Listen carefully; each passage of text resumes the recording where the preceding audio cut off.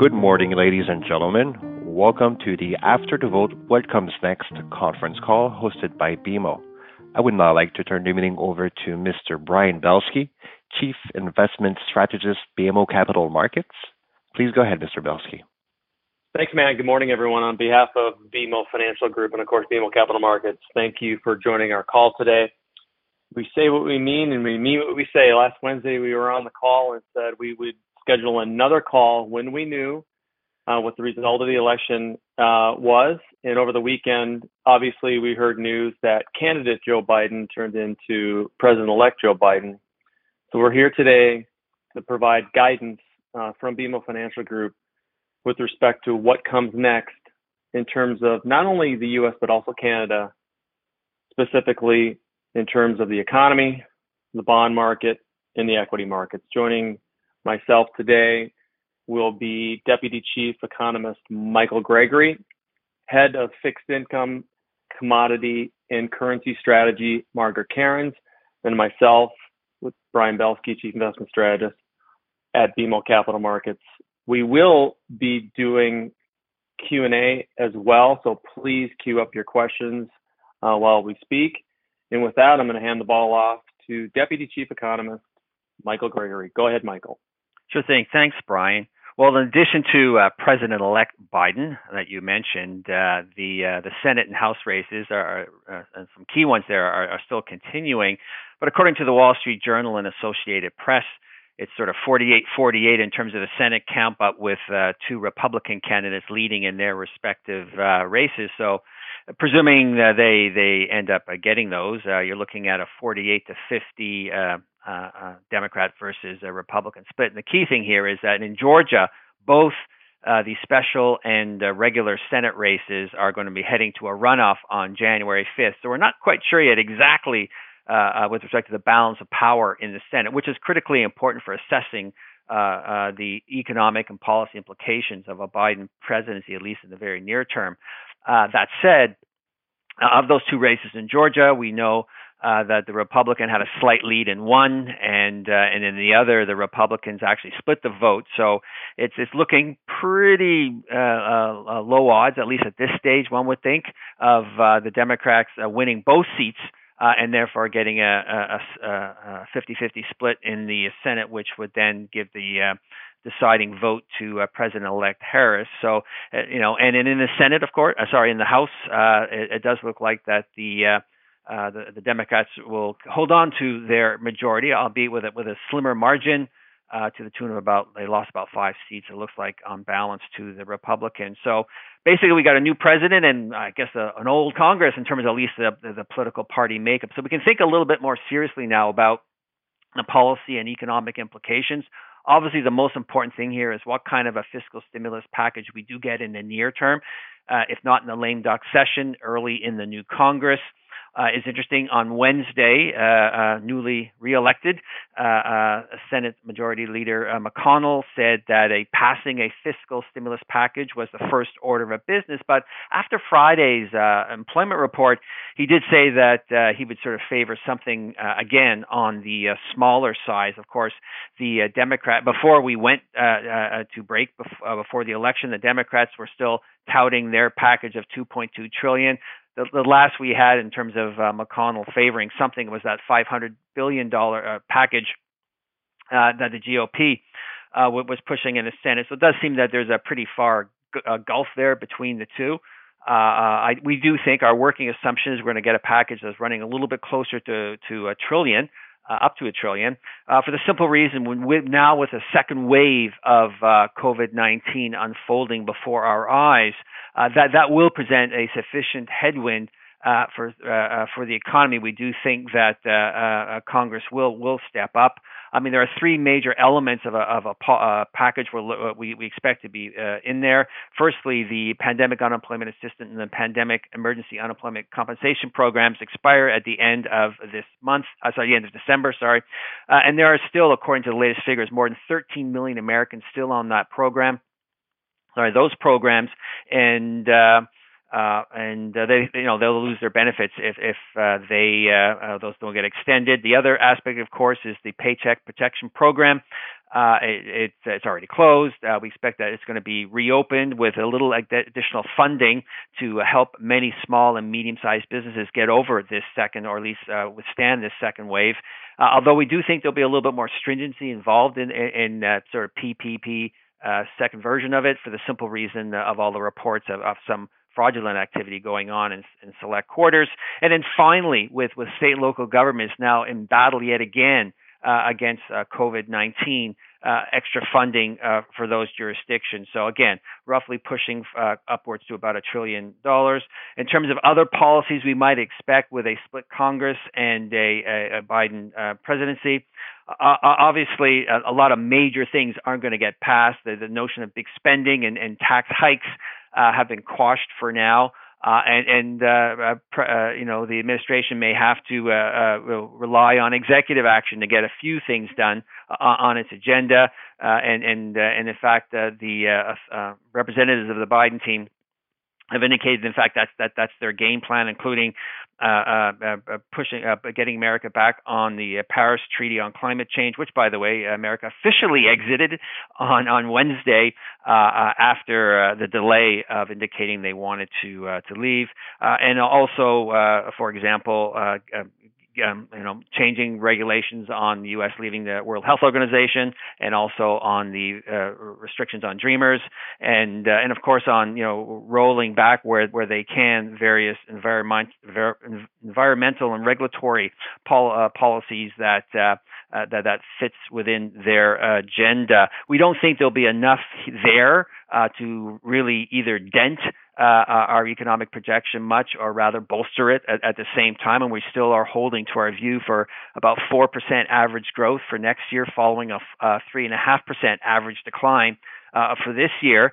For those of you that look at things on a fourth over fourth basis, that is 3.4% growth for next year after a 2.5% decline for next year. Now, if we end up with a fiscal package that is pretty skinny on, say, well under that 500, well under the sort of that $1 trillion mark, push closer to that 500 billion or less.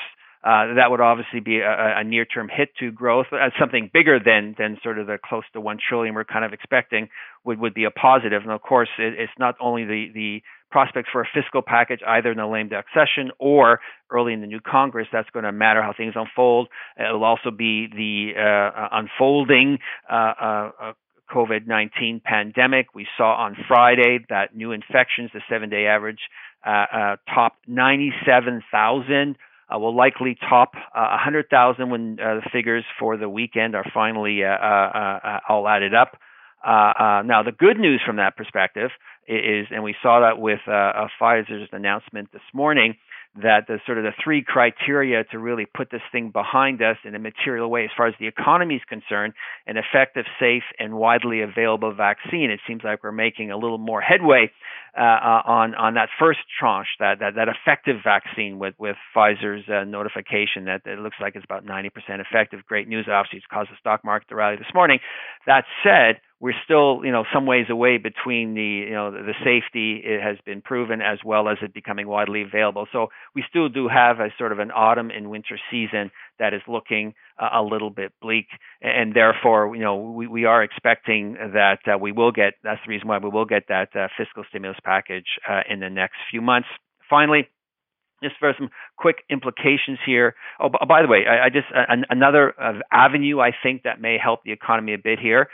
In a new administration, we're likely to get a new Treasury Secretary and a potential for less stringent rules being applied to the Fed's various lending facilities. Of course, as everyone knows, the Treasury has provided capital for those lending programs, and so the stringency of those lending programs over borrowers and lenders has been one of the reasons why some have argued why they have not been a stronger take-up. And of course, we didn't see much from the Fed last week, not surprisingly, given we're in the middle of a pretty contentious election.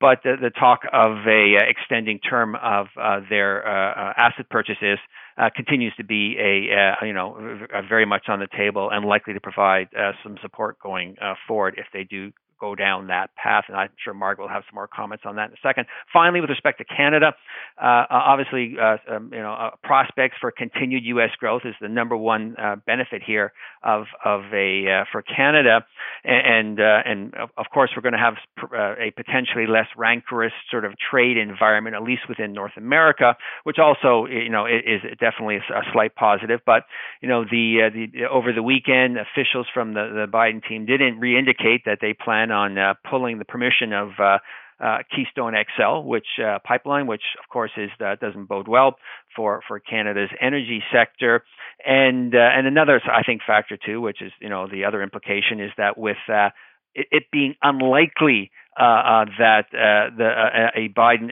administration will be able to pass meaningfully higher corporate taxes, at least over the next 2 years, that does limit the scope for Ottawa to maneuver on that front as well from a relative perspective. Okay, I'll leave things at this point for now, and I'll turn things over to my colleague, Margaret Cairns. Thank you, Michael. Thank you, everyone, for calling in today. We really appreciate it. I know the market, with the volatility and everything going on, it's difficult to dial in. First of all, the way that we're looking at the market, the world does remain in the grips of this global pandemic with the rising case counts, as Michael mentioned, and the additional lockdowns. But over the past week, we have made substantial progress on several hurdles. And of course, the hurdles are the U.S. elections, the pandemic case, the stimulus, vaccine progress, and the fundamentals of the economy. So 3 things basically happened since our call last week. First, of course, the election has been called in favor of Biden over the weekend. While President Trump is challenging the results and not expected to concede the election anytime soon, that was kind of expected by the market, and the market's looking past it. Also, a divided Congress is sort of being priced like a Goldilocks situation in Washington, so that's good for the market. Second, of course, the big news was Pfizer's announcement on the vaccine front, with the preliminary results showing its vaccine prevented more than 90% of the COVID infections, which moves us closer to clearing the next hurdle. The main market implication with regard to the vaccines, like Michael mentioned, is it effective? Is it safe? Is it widely available? And we're passing apparently the effective hurdle, which is a big deal. So that moves us much closer to moving on to the safety, production, and distribution and public trust hurdles. Third, Friday's employment report was stronger than expected. We had private payroll gains of 906,000, basically just under 1 million. The unemployment rate falling to 6.9%. Over the past 6 months, the U.S. economy has gained back 12 million of the 22 million jobs that were lost. Now we still have the 10 million to go, and the pace of the gains has been slowing, but it's still remarkable that we've had 55% of the lost jobs regained, which is bringing some positive momentum to the market. So those 3 things, clearing the election hurdle, moving great progress on the vaccine hurdle, and continuation of positive news on the economic front, have all supported the market momentum here. And as we were watching the market this morning, we are seeing 10-year yields backing up to the pre-election result level, where we hit intraday last week of 95.5, and we're basically there again. And one theme that we, had been really discussing over the past several weeks was, where the market was heading into the election was going to be our pivot point for what we expected after the election. And that's exactly what we're seeing playing out right now. The bearish underpinnings are there. And we do continue to expect a move toward 1%, which, clearly isn't as big of a deal now that we're back at 95.5 versus, when we were in the 70s last week. But that's what we are continuing to expect. Some people are obviously in the marketplace questioning whether or not we'll see an earlier Fed liftoff, and if that'll start getting priced into the front end a little bit more. And we've had a little bit of a backup, nothing meaningful. in twos. And in terms of the front end of the curve, we dismiss any thoughts of an earlier liftoff for the Fed on the back of any stronger economic data or the positive employment report from last week. And it's really based on the reality that as time marches forward, the impact of aging demographics and the increased entitlement spending will continue to drag on economic growth.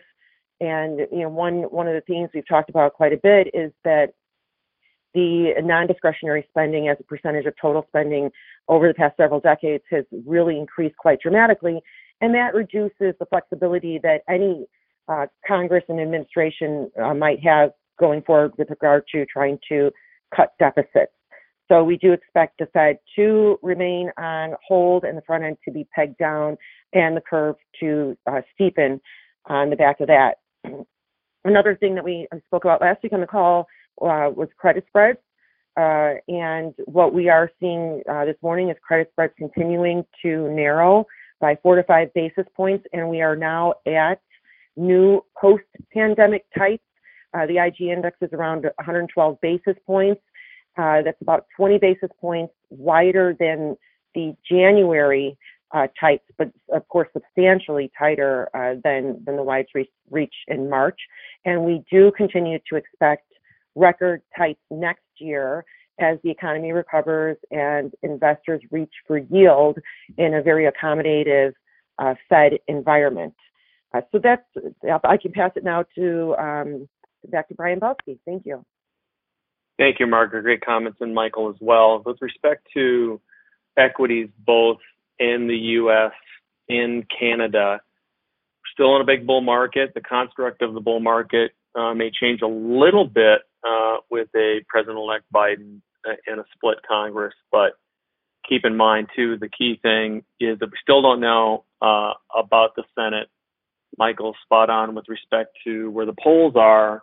Again, it may be too early to make those decisions. And the big thing, as Michael said, and which everyone can agree on, is this notion of taxes and spending changes dramatically if indeed we do have more of a blue wave in Congress, but we'll cross that bridge when we get to it. That's why we continue to stress with clients that you really want to be more tilted toward quality. You do not want to make binary decisions in the marketplace. Today, obviously, is a huge momentum type of move, which most of 2020 has been, quite frankly. And when we wrote a report on Friday and talked about unprecedented moves in the market, unprecedented again today. So 2020 has been a year of unprecedented behavior in terms of fundamentals, the economy, stocks in general. So we don't think that's going to end anytime soon. And given days like this, you don't want to base your investment strategy on a day like today. You still want to tilt your quality to increasing that the side in terms of higher quality, number one. Number two, you don't want to make a growth versus value call, I think, today. You still want to make a stock market call, meaning the stock market is a market of stocks, and you want to, again, increase your quality tilt in the portfolio, but also have a balanced approach with respect to looking at structural growth, cyclical growth, and secular growth, the kind of the three engines of how companies grow. And so whether or not you're being a growth or value investor, I don't think you have to make a binary type decision. So too, in terms of cyclicals and or small cap versus large cap. So let's applaud today's great market.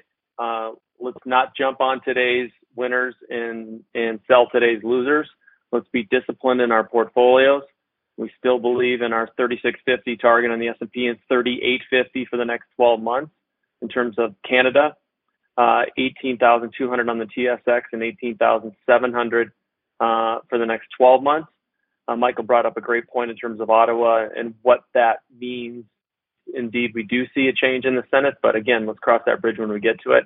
I believe the market clearly, as Margaret brought up, is sniffing out a Goldilocks scenario, which we had most recently in 2019 in the markets. And if you kind of go back in history, clearly one of the most dramatic and popular ways of looking at Goldilocks was looking at 1995, 1996, in the markets. We continue to believe that North American markets in general are the best positioned equity markets in the world in terms of assets, meaning the best companies in the world. And we still believe that this big bull market is alive and driven principally in the U.S. by technology, communication services, consumer discretionary, very select retailers, select consumer retailers, consumer staples retailers, select healthcare, which you're seeing here today, and then very select big money center banks that have scalable assets. Reminder, for everyone on the line that content is available to you at bmocm.com, or reach out to your relationship manager. All of us on the line here today have published a tremendous amount of research over the last several days, and it's all available to you as a client of BMO. So again, it's bmocm.com, or reach out to your relationship manager. With respect to a question on the line, Margaret, on yields in particular, and pick a time frame, short and long end of the curve, does the amount of stimulus matter? And how would you project or change your projections, based on the size of and timing of stimulus, quite frankly? Thanks, Brian.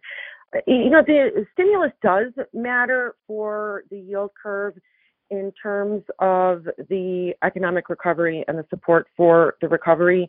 And part of it, with regard to timing, is the sooner, in face, of course, of the rising infections and the shutting down of different areas, the longer it takes to get the stimulus package, the greater the ultimate package has to be to offset the economic damage that's done while we're waiting for a package. So the timing matters, the size of the package matters.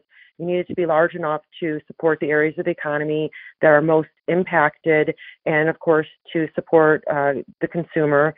And so it needs to be large enough to accomplish this, but not too large to be wasteful. And so both of them do matter for yields. And the sooner we get it, I think the better, I guess it depends on which way you're positioned, whether it's better or worse. But the sooner you get it, I think, it supports the bearish underpinnings in the marketplace.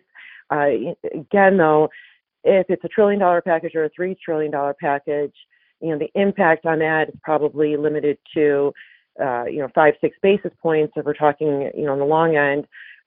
Because the reality is it's a bridge, right? The fiscal package is a bridge to get us through this pandemic period. And the reality at the end of the day is, what does the employment situation look like, and the health of the consumer and the health of the economy. So it matters. It matters with regard to timing and size, but it's probably only worth a handful of basis points in the long end and nothing in the front end. Thank you. With that, I'll ask Michael a question. With respect to Ottawa, how does the situation between the United States change, if any, with respect to policy? What are the one or two biggest items that you would kind of earmark from an economics perspective with a split Congress versus democratically controlled Congress, Michael? Sure. Well, thanks, Brian. Well, the first thing is that one that does not require Congress is the pulling of support by the administration, the new administration, for Keystone XL pipeline. That was having issues anyway, getting through the various regulatory and other channels in the U.S., but without sort of support from the highest level, that is likely to fade pretty quickly.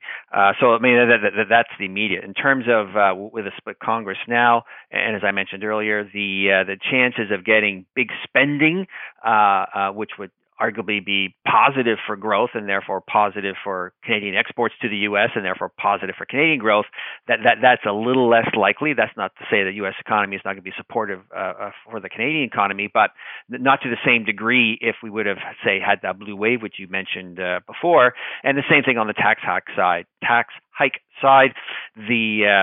Ottawa is desperately looking for ways in which to right its fiscal ship once we get past the pandemic, and is eyeing both spending and tax measures, and eventually, and if we were to get a move towards higher taxes in the U.S., that would provide a little bit of cover for Canada to do that, which of course is probably not going to be there again, at least for the next couple of years. But the other aspect of it too is, and again, this might not require Congress. It probably doesn't, given the authority of the president on the matters of trade. Is that we're likely to get the sort of the rancorous sort of environment where tariffs, say for example, on aluminum get put in without any sort of discussion beforehand as to why potentially Canada's aluminum exports are surging in one particular category. So I do think there'll be a little bit more discussion, and to the extent that the administration would need some support, again, on not only from a North American but also a global perspective on climate change. That's also a very important aspect of the Canadian federal government's posture, and therefore I suspect that we will get perhaps a little more cover for Ottawa to move more meaningfully on measures with respect to climate change north of the border.